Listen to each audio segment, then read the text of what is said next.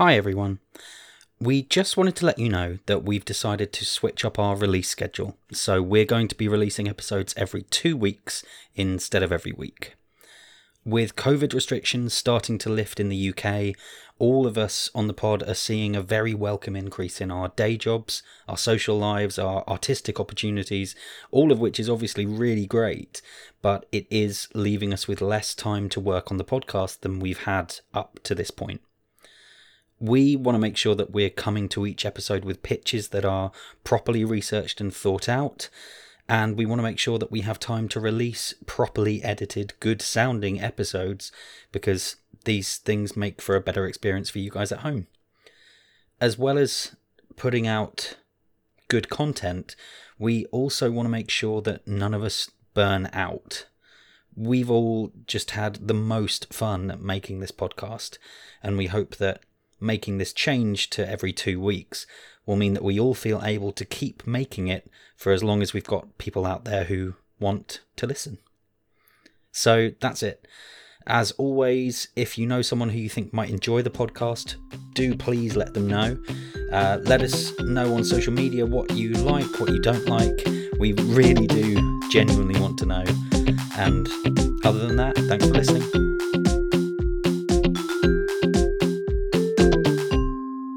Hello and welcome back to episode 21 of Sequel Pitch, the podcast where 4 film enthusiast friends review movies that don't have sequels and have a contest to see who the host thinks has the best idea for one. My name is Drew Toynbee. I'm very happy to be back hosting this week. Joining me once again today to discuss the movie and pitch me their sequels are Matthew Rushton. Hello there. Andy Henry. Hello. And Ross Harmston. I'm falling in all the good episodes we have in this podcast. Hiya. How are we all doing? Wow. There Yeah, you go. good. Better for that. Absolutely. And, well, Ross has rather given the game away. This week we've changed pace a bit and ventured into more dramatic territory.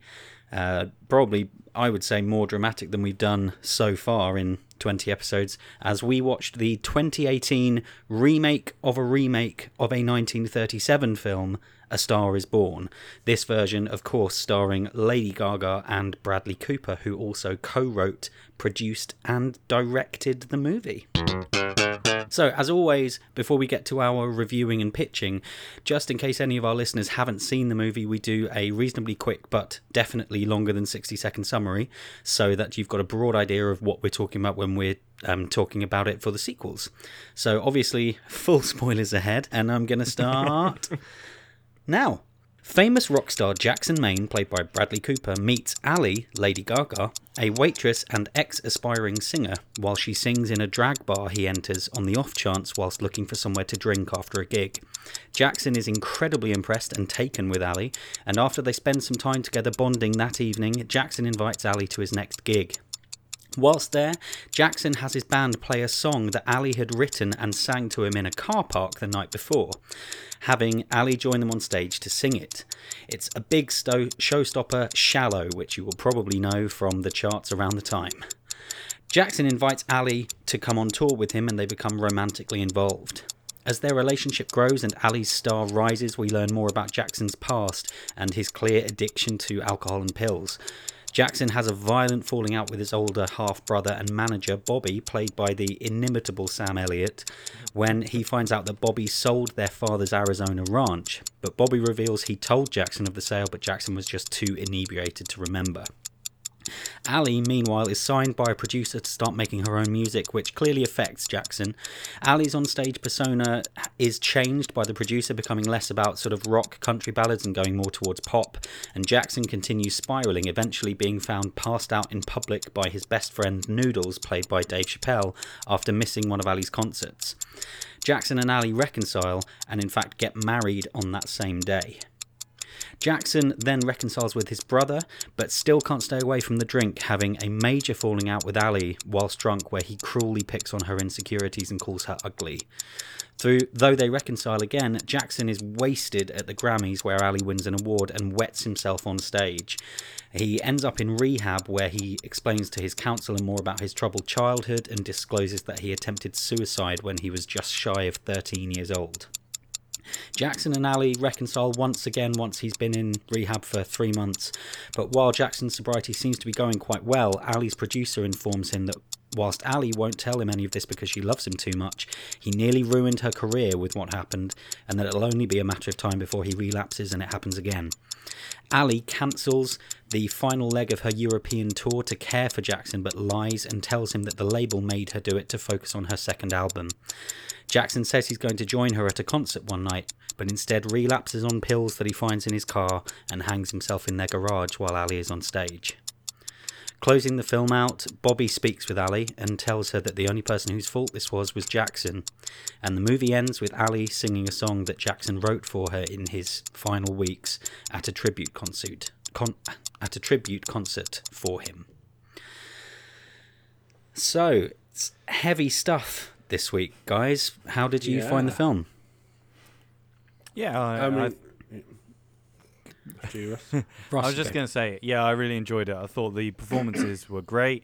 I thought Lady Gaga especially really surprised me.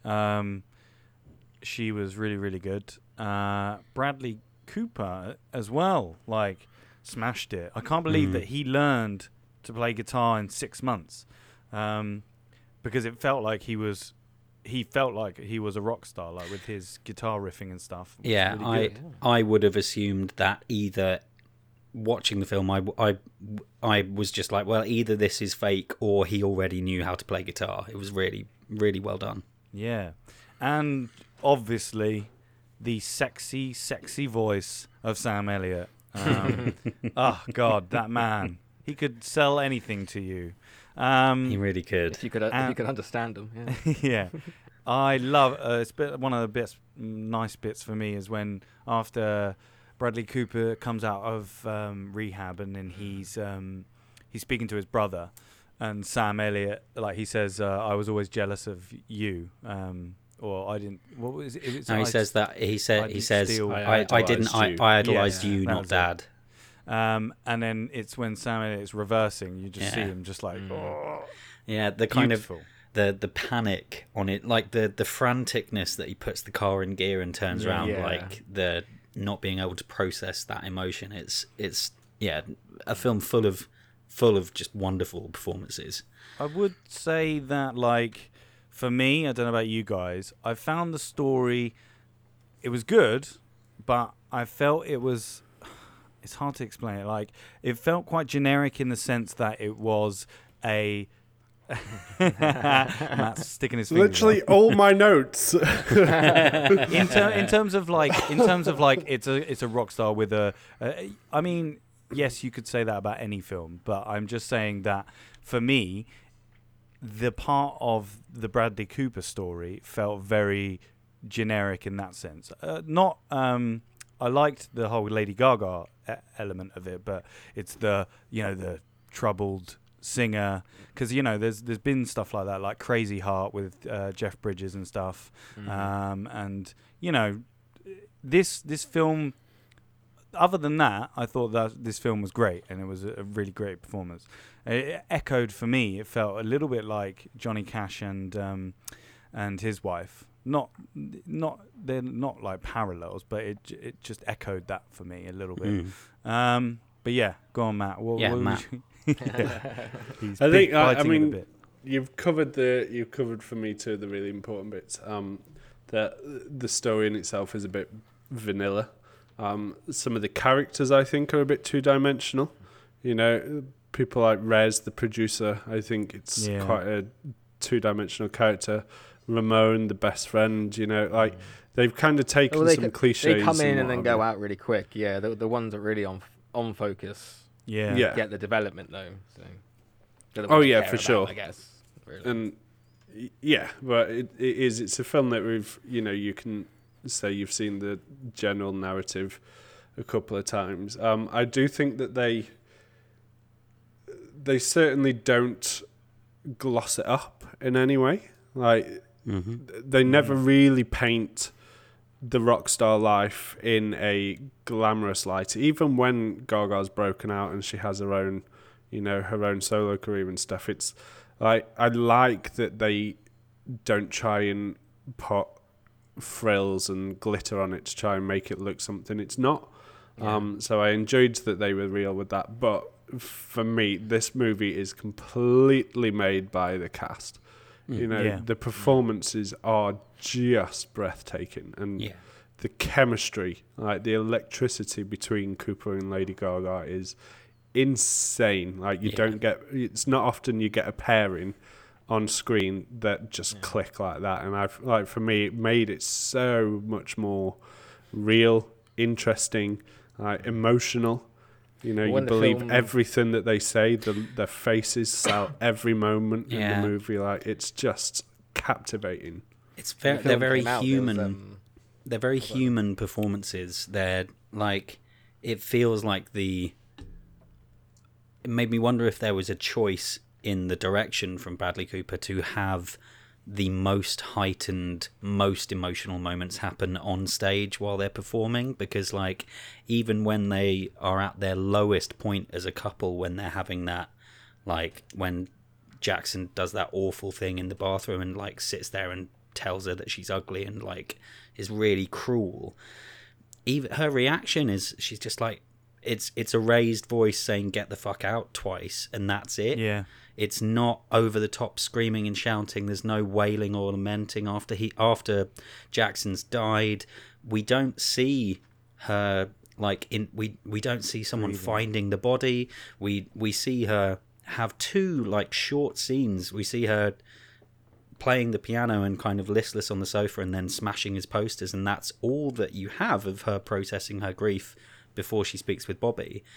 And I think that was really, I thought it was admirable. Just to add, I take issue with the way that addiction is dealt with, not the way that it's presented, but there is a potentially not 100% brilliant message to the end of this film. But Andy, let's go to you first before I move on to that point. What did you think? What are your overall thoughts? Overall, kind of the same as everyone. The story was a very good, average kind of story. It was made fully by the actors and the characters. I'd say I had one note because I was so actually engrossed in the film. It was very like engrossing. My one note was that creepy nose touch that Bradley Cooper does. Just reminded me of Face Off. But I'm just trying to think of anything else basically to add that you guys already haven't said. I was going to mention their chemistry prompted rumors that they were having an affair at the time of release. I remember. Now seeing it, I'm like, I can definitely see. And give it to Lady Gaga. I don't know if she's acted before, but she's done great. And I know her and Bradley Cooper were the producers not producers, which I was gonna say network, but I can't remember. Warner Brothers, wasn't it? Was it Warner Brothers? Yeah. They weren't Warner Brothers' first choice. Production companies. No, it was at MGM. Oh, MGM. Oh, and distributed by Warner Brothers. That was probably where. I was going to say, like the dialogue felt very naturalistic and very improvised-ish. Like, you could have mistaken it for improvisation because they gave it so naturally, and it had such a naturalistic feel that you could have passed it off as improvisation. Like, that's like, obviously they've given them a broad sense of what the scene is, and they can talk and react to however they want. And I think on the whole Lady Gaga thing, it's probably me being small-minded, but like, all I ever thought she was is that, crazy singer who wore weird dresses or whatever, or kooky dresses. So it's great to see, She's something polar opposite more in this, really. Yeah, totally opposite. Yeah, the fact that I felt like the film was reasonably explicit in its distaste for pop music compared to...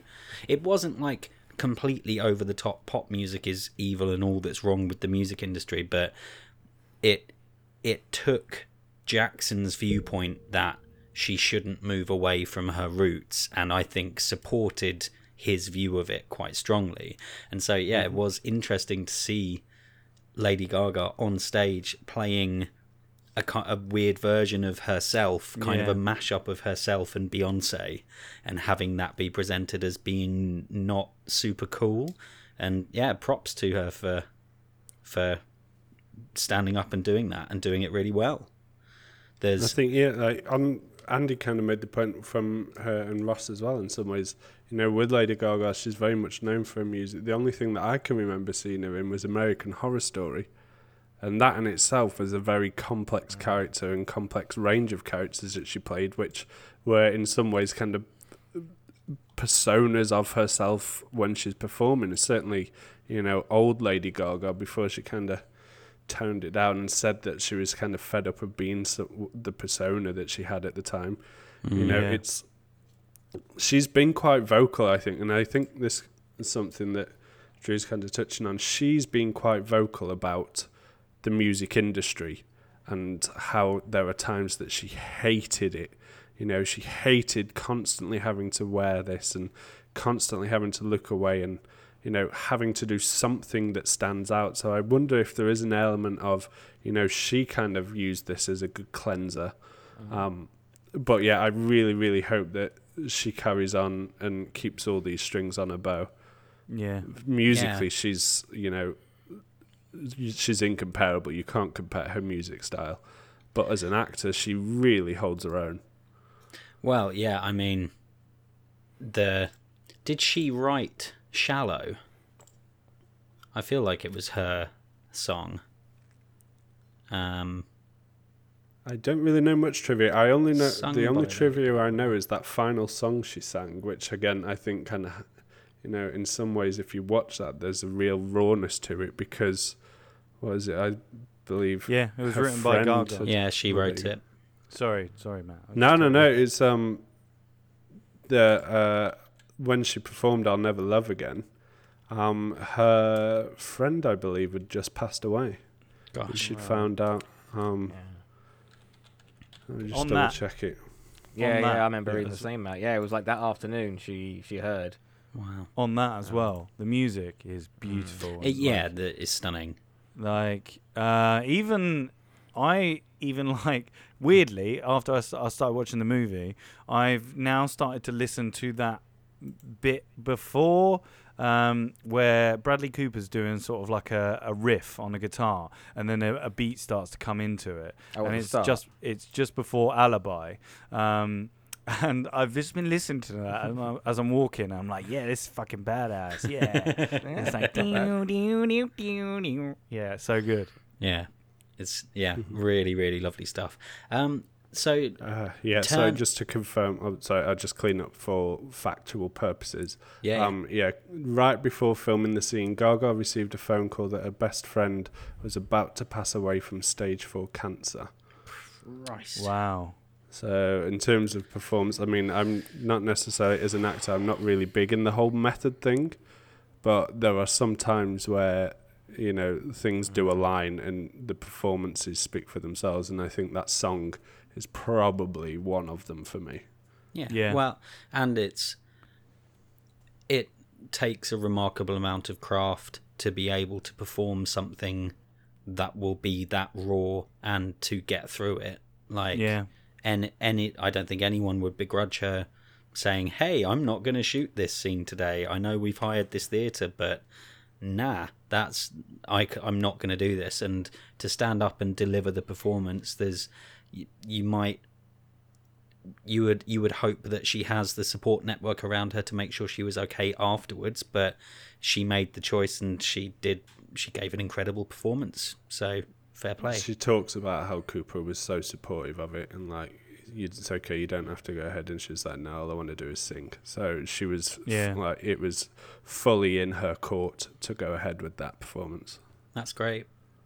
So we are obviously, we all think that there is a great deal in this film that is absolutely awesome.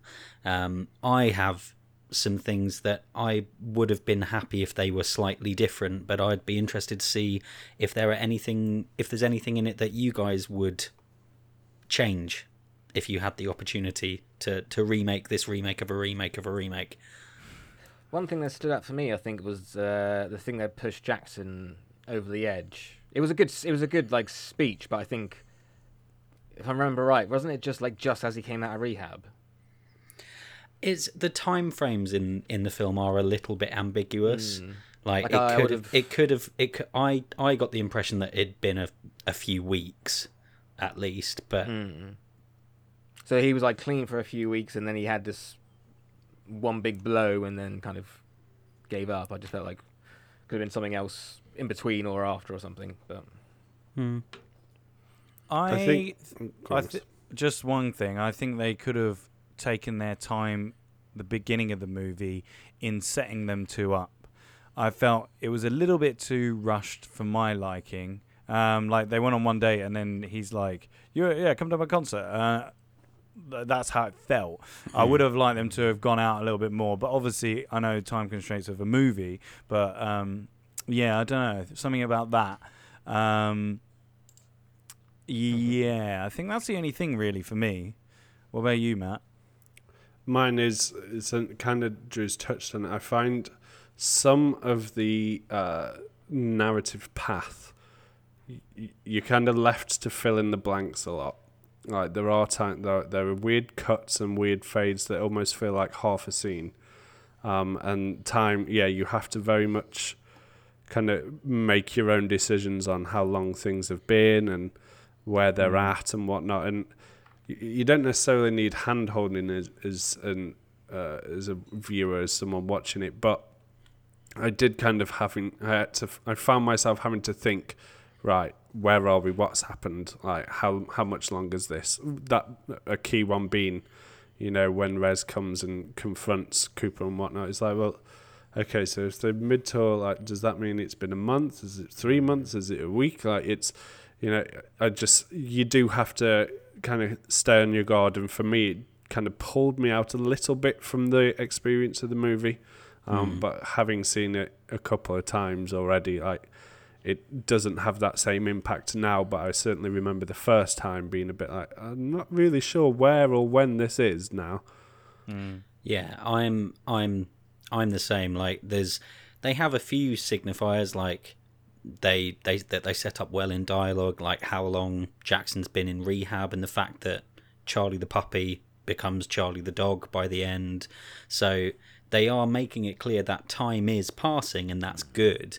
But it's just not the focus, which I get. Yeah. But. Yeah, it's not the focus, but at the same time, like, it's not like they don't live in an area of America where you can have some scenes where it's winter outside and then it's spring and summer and you show progression like that. So even if it was something as rubbish as occasionally you got a shot of a calendar or like dates of concerts on a poster, I personally would have appreciated that, but it's by no means a deal breaker.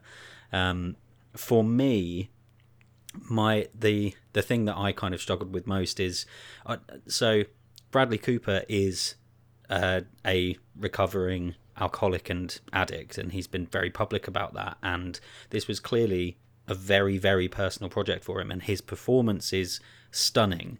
It's really, as we've said already, it's really understated, it's very, very real, and it might come off as a little one note, but that the notes that he hits are really, really good. The issue that I take with it is twofold, in that, first off, that it blames Jackson at the end and says it's his fault and addiction is a disease. And yeah, but wasn't that was it Rez? That was him trying to that wasn't Rez, that was Bobby. That was Bobby saying to Ali, "It's not your fault. It's no one's fault. It's no one's fault but his." And I really would have preferred them to say it's no one's fault. It's not even Jackson's fault. He had a disease. It was his choice, and you're right. You have to be like, if you have an addiction, it's not your fault, but it is still your responsibility, and you can acknowledge that. But I think they could have been a little more understanding of that. Even though it is. No, you go, Matt. I think it kind of opens up an even more uncomfortable and taboo conversation, and that's actually about, ultimately suicide and putting a blame or a fault on suicide in itself as well. And that was more than the addiction is what I kind of thinking about it again now. It's it's almost like there was a bit of a comment from a writer or from somebody on suicide and how they personally feel about it. It's kind of, when you take a moment to reflect, it can be a really dangerous thing to do because the position that people. Well, no, I was just going to finish my sentence with a hanger. That it's because of the position people are in, to then make them feel more guilty about something. You're meant to be offering any avenue of comfort and support, and it doesn't really feel like that. Mm-hmm. Yeah, it's just, and obviously this film is written by someone who has been through addiction, and we don't know what other kind of thoughts have gone through Bradley Cooper or the other writers' heads while they've been at various stages in their life. And it's not to say this film's evil or it's done anything hugely wrong, but that struck a chord with me. The other issue that I do take with this film is that it's Ali is framed the entire way through by her relationship with the men in her life and the impact that they have on her, and it's ultimately the entire film is about how Jackson propels her to stardom and sets her free of him so that she can succeed, and she never has a moment to look at. She never has a moment where she's like, actually, maybe I could have done more, or where she makes a decision where she stands up and goes, no, I want to go down the pop route because I want this to be my career and it would be good for it, etc., etc. But again, these are personal issues that I take with it, but they do not take away from any of the masterful work that is up on the screen for everyone to see when they see it. So I think probably best if we crack on and do our final thoughts and scores. Let's start with Andy. Final thoughts and score out of 5, please. Ooh, I'm going to give this 4 weird nose touches out of 5 because, it's just the acting really that pushes it to a 4. I think it would have been very a 3 or a 3.5, but I'm gonna be generous and say 4 because it does deserve it for the acting and the music and everything. It's definitely a good watch. Cool. Depressing, but good. Matt? I'm gonna bump up just slightly on Andy because the soundtrack as well is an album that often just turns up on my Spotify in a day. I'm gonna go with 4.25 guitar string rings out of 5. Ross? I think it's a wonderfully acted piece. I'm a big fan of any sort of movie that's about a troubled person going on a journey. So I'm going to give it 4. Sam, what's his name? Sam Elliott. Sam Elliott moustaches out of 5. 4 moustaches. Sam Elliott moustaches out of 5. So yeah. I wasn't expecting this, but I'm going to give it the highest score of all of us. And it's, I think that the performances are stunning. It is a film that really stays with you.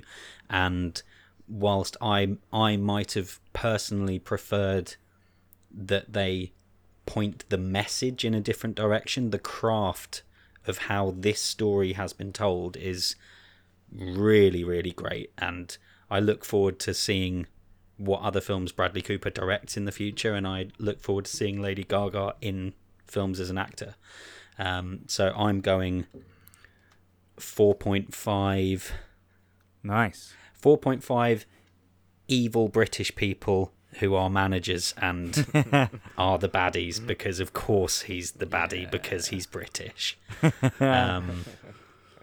Which gives A Star Is Born another pretty high one. It's come in just above Willy Wonka and the Chocolate Factory and Game Night at 4.19 out of 5. Oh, wow. Deserved, very deserved. So we've discussed a movie with a poignant and pretty definitive ending, and so now I think what better thing could we do than let's ruin it. Yeah, let's see how you guys deal with that. So it's time to get your sequels pitched. The rules of the pitches, as always, are nice and simple. All three of you will have your chance to pitch me your idea without interruption, where you can explain the plot, the themes, anything you want to get across to me and the listeners. After that, I might have a few questions for you, depending if I need some gaps filled in. Then we will enter the debate phase, where the three of you will go head-to-head, explaining to me why yours is the movie that I should pick compared to the other two. So let's get the show on the road, starting with last week's host, Ross Harmston. Oh, okay. My movie title is called A Star Can Fall. The film opens and we see Ali staring at herself in the mirror, now visibly much older. She's getting her makeup done before her big gig at the O2 Arena. She overhears someone in the back saying, make sure they don't see her age. She just stares at the mirror, sort of in a daze. Then the evil British manager from the first movie says, Ali, it's time. We then see her do her hit, Heal Me. People are cheering and going mad. Cut to the show, to the after party with the dancers. There is a moment she's in the bathroom with some of the dancers and they offer her some coke. Or drugs, shall we say. They offer her some drugs, and she takes it off them and tells the evil British manager, and the manager fires them all. The next portion of the movie is the next week performing at the O2, and each night, which gives us a chance to hear some new songs as well. And each night we see Ali slowly struggling more and more, missing dancing steps, etc. We then come to the final performance of the night, and halfway through the gig she comes off for some water, and her manager tells her the sad news: her father has died. She's shocked, and we see her just walk out on stage to start singing Shallow. However, she gets 2 lines in and just breaks down and is brought off stage. Ali then travels to her father's funeral, sees him, it's super sad. Cuts to after Ali is alone, just drinking heavily and singing. She pulls out the drugs that she had. Yes, I'm sure superstars can hide drugs away in their private jets. She starts taking the drugs and wakes up tomorrow. The next day, the manager comes round and tries to wake her up, saying that she's got to carry on the tour, but she refuses. After some heavy dialogue, it is revealed to Ali that the manager spoke to Jackson before he killed himself, and then basically led him to his suicide, possibly. She smashes a bottle over his head, and the manager, something happens, and the manager leaves. Ali then goes on a downward spiral, fueled with drugs and alcohol, and is dropped from her label, and is just not doing anything. She just watches and listens to various Jackson songs. There is a moment when she thinks about ending it, but she can't do it. She ends up in a massive car crash, killing the opposite driver because she was high and drunk. She then leaves the spotlight. She is visited in hospital by Bobby Main, and they have a heartfelt conversation again. he suggests she should come to his ranch to get away from everything. And then the next portion of the film is Ali and Bobby on the farm learning more about Jackson and Bobby's childhood, maybe through flashbacks or some other way. And also Ali finding her roots with her music again, like Jackson wanted, and starts writing some new songs. 2 years pass, and Bobby, with his connection, has booked Ali a gig with at least 1,000 people, and it is sold out already. And he also shows her the poster from it. It says Lorraine Maine, which is half her dad's name, Lorenzo. She cries. The finale of the movie is the gig, and we hear 2 new songs about her dad and one about stardom. The end of the movie. All right. Okay, thank you. So, I do have a few questions. Go for it. Okay, I mean, the main question is, what is the journey that you are taking Ali on in this film? Like, specifically, why the focus on her aging at the beginning when that doesn't seem to come up as much further later on in the movie? Well, I wanted to show that she's been doing this a long time. Like she's an aged superstar. How long has it been? Let's say, I don't know, 5 years, maybe 5 years, 10 years, maybe. And I just wanted to show that she is older, and I wanted to maybe I didn't do it in my pitch, but I want to show the fact that pop stars and people like that, it's all about the young look, and it's all about what they look like and the image. And I want to show that she's been doing this for a long time, and that's why I had that comment about, make sure you don't show her age. And That's cool. Yes, it's not the main focus on like the latter half of the film. I want there to be some sort of fall, like, and I believe maybe we could work on it more, that it's a multitude of things, that she's not hitting the charts as she was once back in the day, and then that is maybe also attributes to her downward spiral after her dad dies. So yeah. Okay. Why? Aside from it being a tribute to her father, why have Ali change her name to Lorraine? Because it was something that was given to her at the beginning of her pop star career. Like, I don't think Jackson wanted her to be called Ali anyway, and I think for her to be reborn again and to just be back to her roots, it's best to go back to her roots, and it's an homage to her father. And I think changing her name and calling herself Maine as well is showing that she is going back to her roots, and she is accepting that. Okay. All right. Thank you, mate. That's great. Thank you very much. Thank you. I'm going to move on to Matthew Rushton. Okay. Whenever you're ready. My movie is called A Star That Shines. The movie opens and we hear Ali singing with a montage of Jack's house looking quite dishevelled. It's a familiar song and a nod back to the first movie, the opening lines of Somewhere Over the Rainbow, but there's a sadness in her voice this time. Eventually we find Ali in a room that we definitely didn't see in the first movie. It's a baby's bedroom. We learn it's a boy, Eddie Jackson Maine. I've read somewhere that Eddie Vedder of Pearl Jam was one of Bradley Cooper's inspos, so I thought I'd just chuck that in. She's singing to her son. We discover through exposition that after her husband's passing, Ali no longer felt that she had anything to say through her music, so left the spotlight, and of course she discovered she was pregnant. We then have a bit of a time passing. Eddie's now 3. They're still living in the house. Ali, Eddie and Charlie, the dog. Ramon often visits and is clearly very close to Eddie, the child, and a really good emotional anchor for Ali. He's going to serve this purpose throughout the movie again. However, I don't really have much development for him, so he's not in the pitch. Eddie's told not to enter one specific room, which is Jack's old studio. Ali's not let anyone in there since Jackson passed away.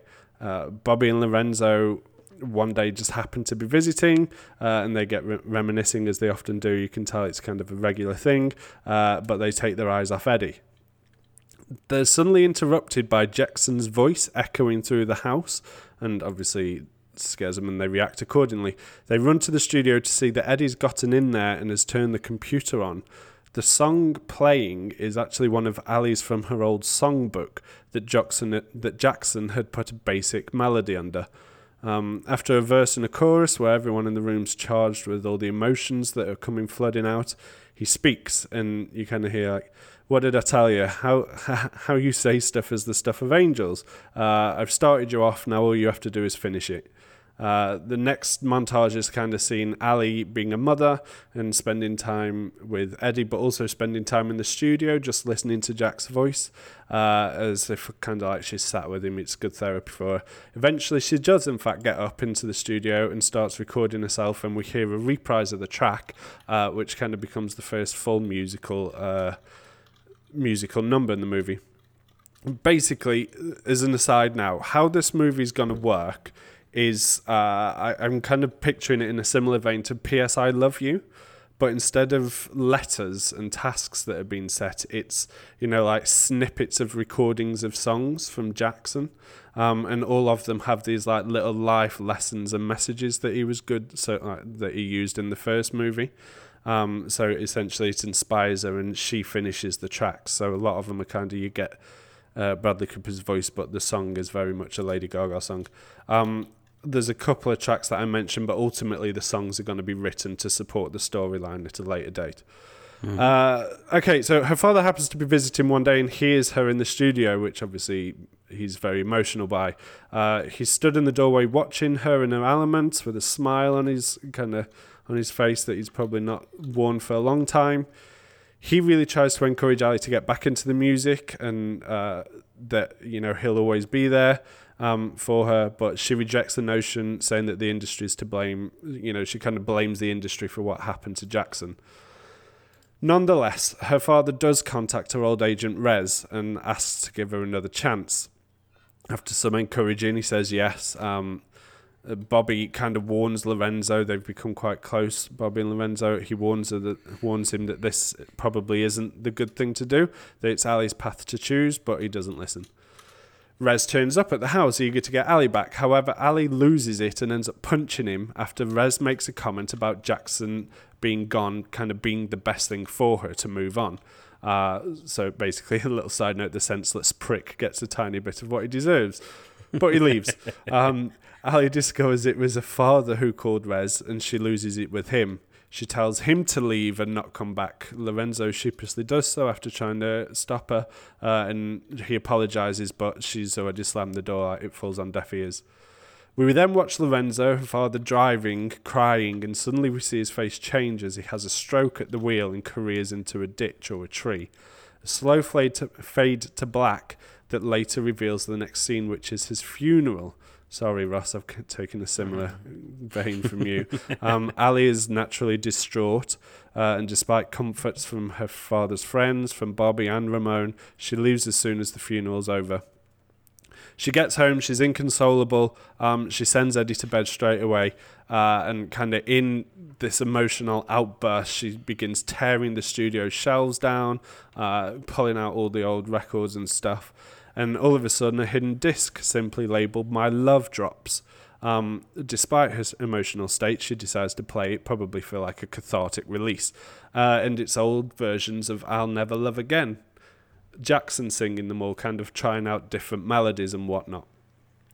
This leads to an inevitable emotional release. Little Eddie coming down to cuddle his mum. Again, Jackson's voice is heard telling her that he'll always love her, her soul, her voice, her words, and especially her nose. His last sentence is along the lines of, "You have to promise me, promise us all, we may not be here forever, so promise us that you'll never stop trying to tell people what you have to say. I was wrong, they'll not listen to me forever, I'm a mess, but you, there will always be people needing to hear you. I will always need to hear you." She whispers, "I promise," and we see a slow fade. 6 months later, we see the public buzzing, the paparazzi flashing, and we see Ali turning up. No fancy get-up or hairdo. She's just in a t-shirt and jeans. Eddie's dressed similarly to her dad in like his iconic fashion with the little hat. And we learn that she's there for an album launch. It's her album launch, the second album. The album is simply titled My Love, and she dedicates the launch to the most important men in her life, including a look to Bobby and Ramone, who are in the wings, and then she belts out another fucking killer song, and that is the end of my movie. Okay. Thank you very much, mate. That's really lovely. So, again, similar question as Ross. Mm-hmm. Can you describe to me how you see Ali's journey in the movie and why you've decided to take her in this direction? I think she was kind of volatile at the beginning of the first movie anyway, and she already had kind of in some ways given up on her dream of the music industry, and meeting Jackson and taking that chance when she walked out on her job and stuff, like it was all quite spontaneous, and joining Rez, I feel like she was very spontaneous in a lot of things that she's done, and I just feel that ultimately she blames the music industry for what happened in her life, and therefore it's her dealing with resentment. She has Eddie, which is kind of like her rock and become her life, but she very much is kind of, the house being disheveled and stuff is the idea that is literally the only thing keeping her going at points. And this is about her, finding herself again and building the strength to go out there, but in her way this time. With the support of Jackson, I'm aware that, him writing the songs may be seen as what you talked about in the first movie, that it's men guiding her in her life, but I feel like her finishing the songs is important to show her strength and her building confidence. Cool. Okay, yeah, good answer. So I've got like a couple of like nitpicky things, like the last CD that she finds when she sort of has the breakdown and she's smashing stuff. I would have preferred to have that be less like smashing everything and seeing the one CD in the wreckage, but I can get past some stuff. I was in quite an emotional state right in this, so that at the moment was just like, oh god, it's just so beautiful. So no, but I understand there's some rather corny moments in this pitch, let's say. No, that's it. It's not like the first one doesn't have corny moments either. The only other question is, and I'm not saying this to be accusatory. It's I'm just wondering if it's something that might have crossed your mind, because I'm not sure it would have for me. But any particular reason why you chose to increase Ramone's role and bring back the male presences from the first film rather than giving her female influences to have in her life? I just think we don't actually meet any female influences in her life in the first film. So in order to find one, it would have required creating a new story. So at that point, I mean, I very much worked with what the first movie had given me with, Ramone as the best friend. I'd contemplated the drag scene and bringing that back and how I could do that. But admittedly, in writing this pitch, it was already quite long. So trying to find more avenues, I don't know personally if it does need it in. I feel strange saying that this is a movie where a woman uses the men in her life to carry her forward, but I think because that is all we're given in the first movie, I didn't want to kind of take away from the importance of those men in her life in the second movie. No, that's fair. That's good. And I like that particularly Lorenzo is given more of something to do. And Ramon. I think that's it from me. Thank you very much, Matt. Cool, thank you. Last but by no means least, Mr. Andy Henry. Take it away. Mine is called A Star is Born Again. So we open with Ali in her dressing room, about to go on stage. The sound of a cheering crowd could be heard over the tannoy. She's looking at herself in the mirror. A teardrop falls from her eye, and we see that she's holding a razor blade to her wrist. She looks down at a picture of Jackson, and then back at herself in the mirror. Another tear falls. Fade to black. 1 year ago. Ali is doing a sound check for a gig as different members of her team are telling her what to wear and how to have her makeup and etc. and etc. Feeling the pressure, she runs backstage into a bathroom. We have a moment where she looks in the mirror, not sure if she likes the person staring back at her. She hears someone throwing up, and we meet one of Ali's backup singers throwing up because she's so nervous. Ali calms the girl down and tells her she has to believe in herself, as a great man once told her. The girl doesn't think she's talented enough to sing backup to a great like Ali, and Ali starts singing some bars. This is where we hear the girl sing, and she's beautiful. Ali jokingly asks why she's only a backup singer, and the girl says she would love to be a successful, famous singer, but she doesn't want to be because she knows fame changes people. And we have a bit of like Ali kind of recognizing maybe that in herself. Ali tells the girl to meet her after the show, and before she leaves, she asks the girl's name, and the girl says her name is Alison. After the show, Ali shows Alison to her manager, and after another song, the manager says he will launch her career. The next few scenes are Alison meeting her heroes, recording an album and having fun, while Ali goes on more and more shows.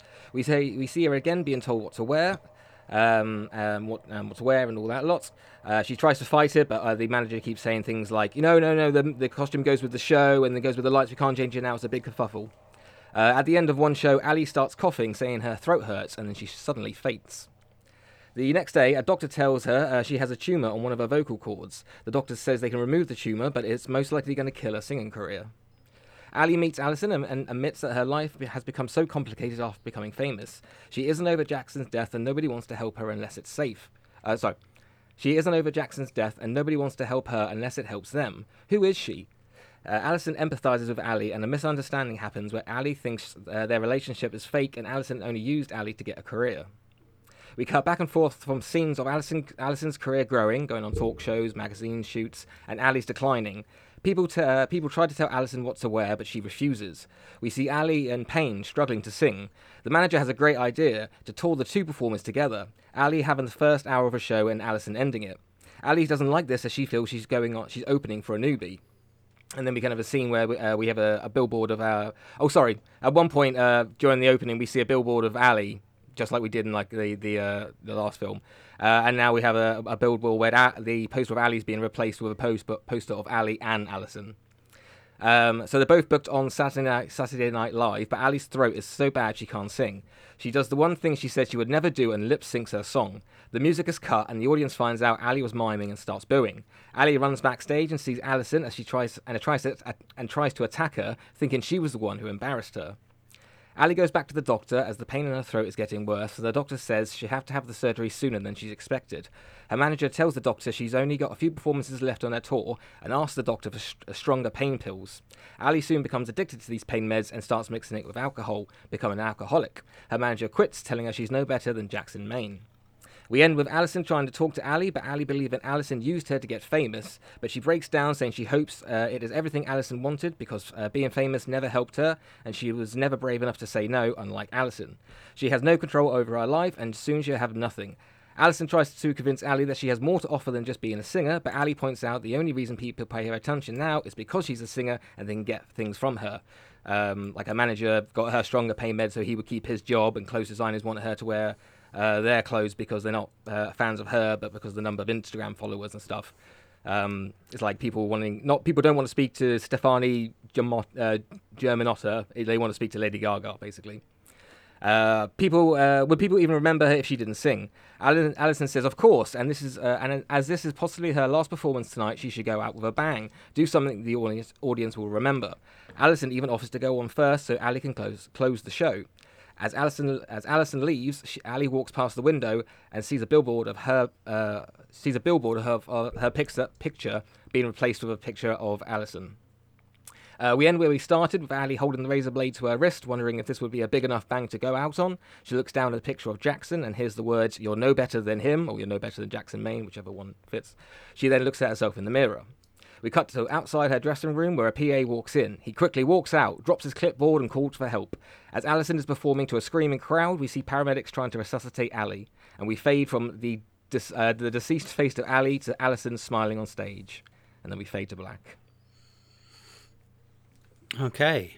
I think really any questions that I could ask you about this will fit under the umbrella of one question or two questions, which are why have you chosen to make it so close to the original, and what are you doing that is different enough to justify this being there? That's what I need to understand.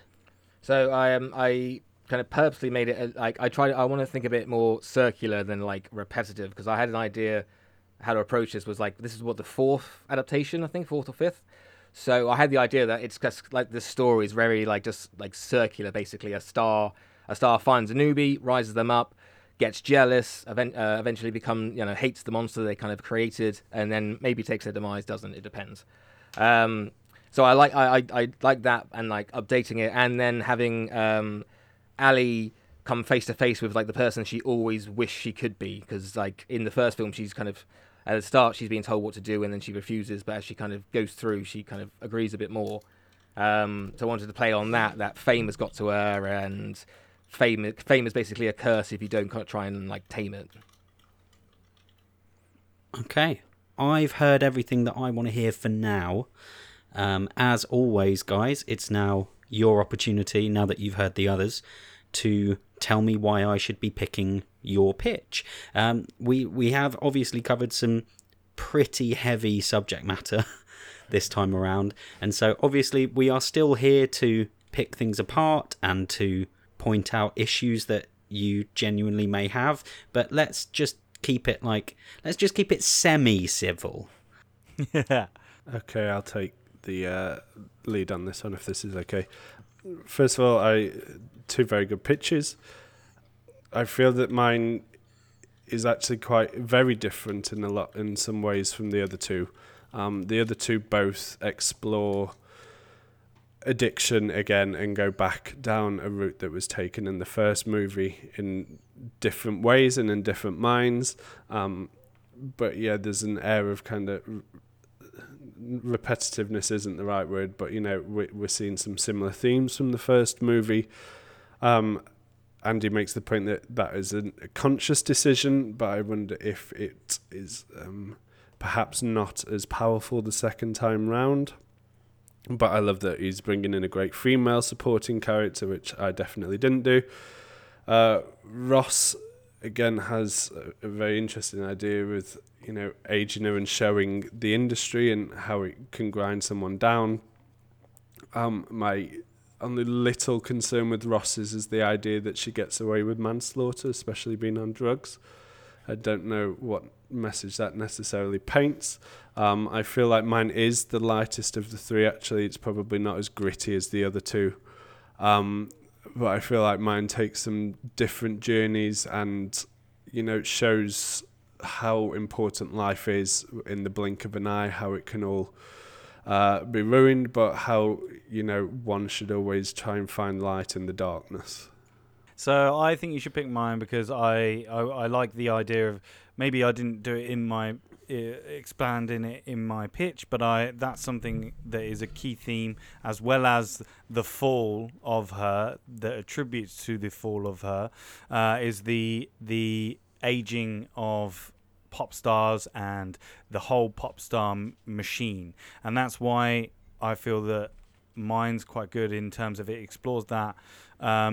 If one of the notes is that she wouldn't have got away with manslaughter, then we can change that. She can either horribly maim them or she can go to prison or whatever. It's up to change. I think that Matt's is really good. I like that he's veering away from the same, like you said. I feel that there's a couple of movies in there. The whole P.S. I Love You thing. When you said that, I was like, oh, that's cool. That's a cool idea. And then it went a different way after that.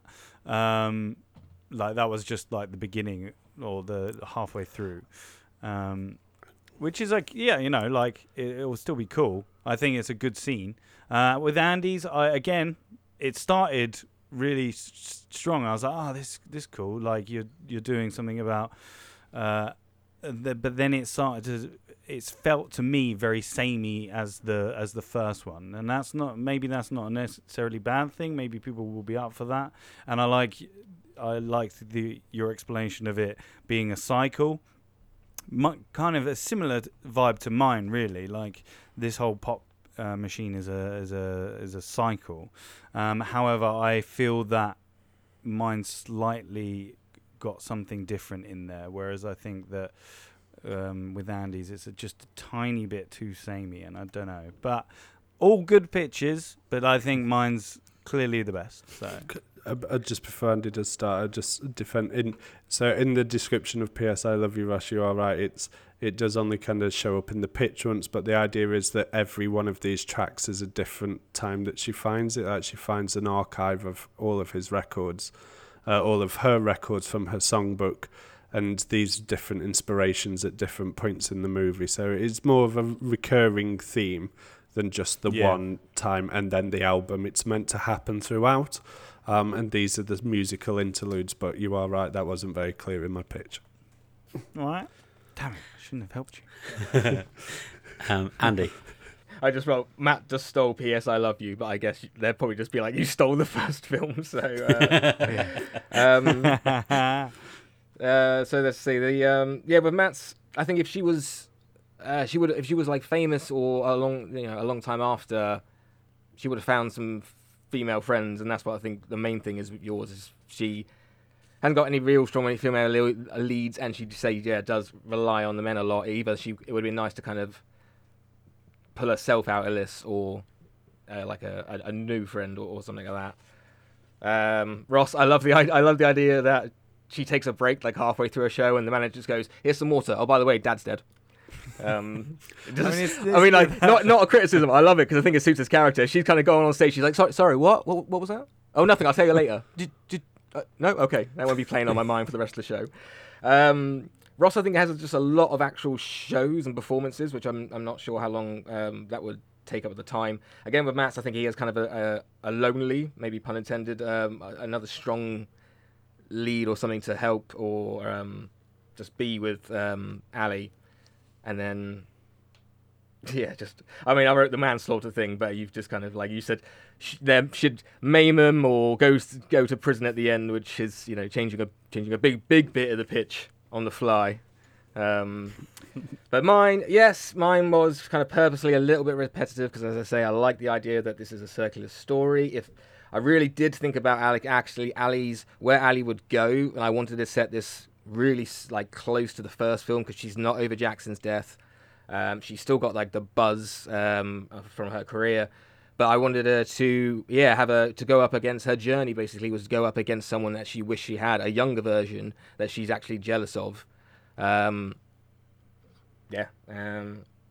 everything else I kind of said. On that, I think you should pick mine purely because the evil British manager, gets his comeuppance because he definitely killed Jackson in that last one.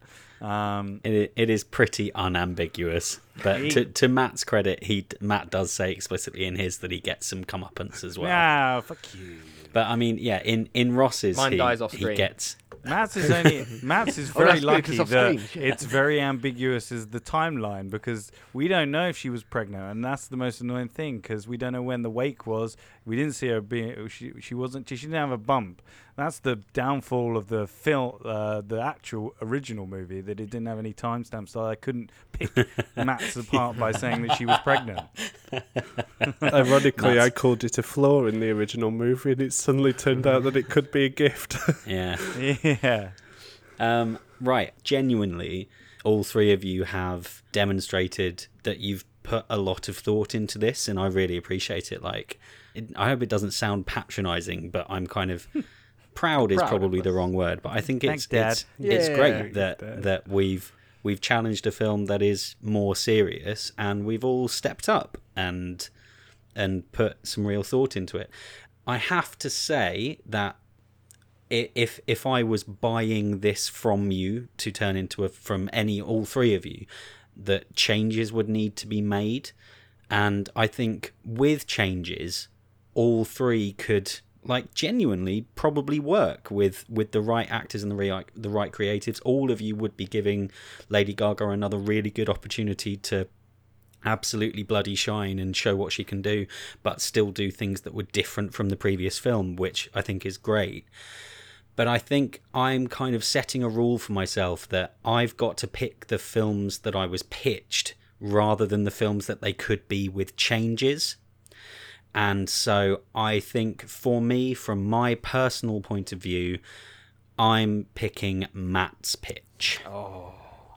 And genuinely, with some changes, I think that they could all work. But to elaborate more, guys, why I haven't picked yours, I felt like Ross, I feel like the focus on the toll that it's had on her physically as she's getting older, that would have been enough of a film on its own, and her losing her dad, and it could have all been about just the toll that the career has taken on her. And I think that would be a really cool direction. And I think that taking it back down alcohol and drugs was a step that you didn't need to take. And so I would feel like I would want to take that out. And so I think you've got too many good ideas in the pitch as it was. Likewise, Andy, I love how much thought you've put into it, and the fact that Alison has made the choice at the beginning to try not to be famous because she doesn't want to be, and how that would affect Ali. And I think that and you've got some really great opportunities for there to be music, and again for Lady Gaga to have a really good performance and a new strong female character joining this now it's not a franchise, this series of 2 movies.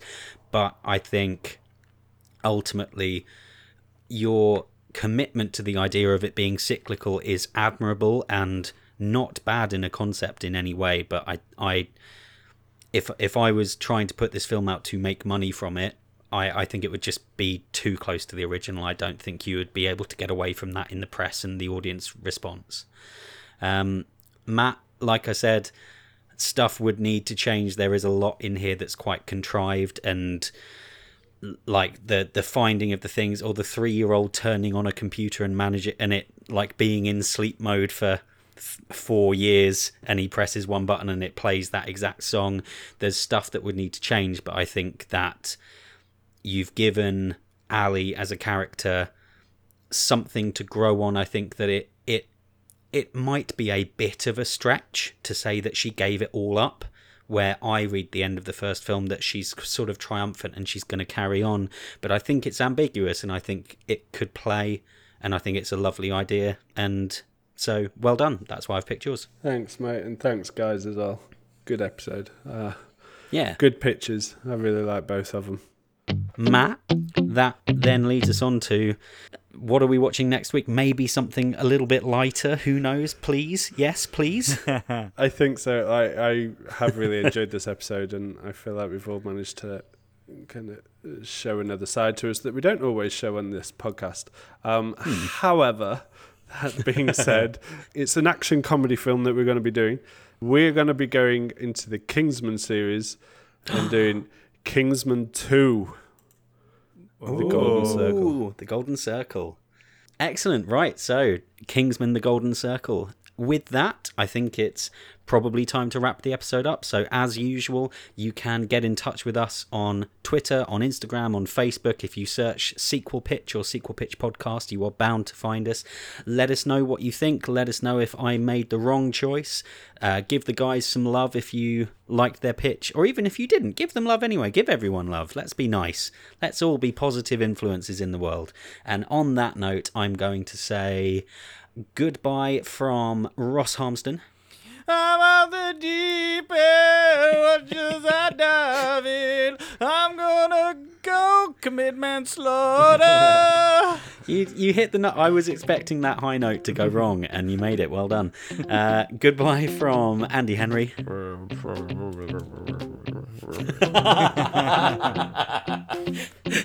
Very good. Goodbye from this week's winner and next week's host, Matthew Rushton. I ain't lying. I don't lie without an alibi. And it is goodbye from me. Goodbye. Bye. Bye. Bye.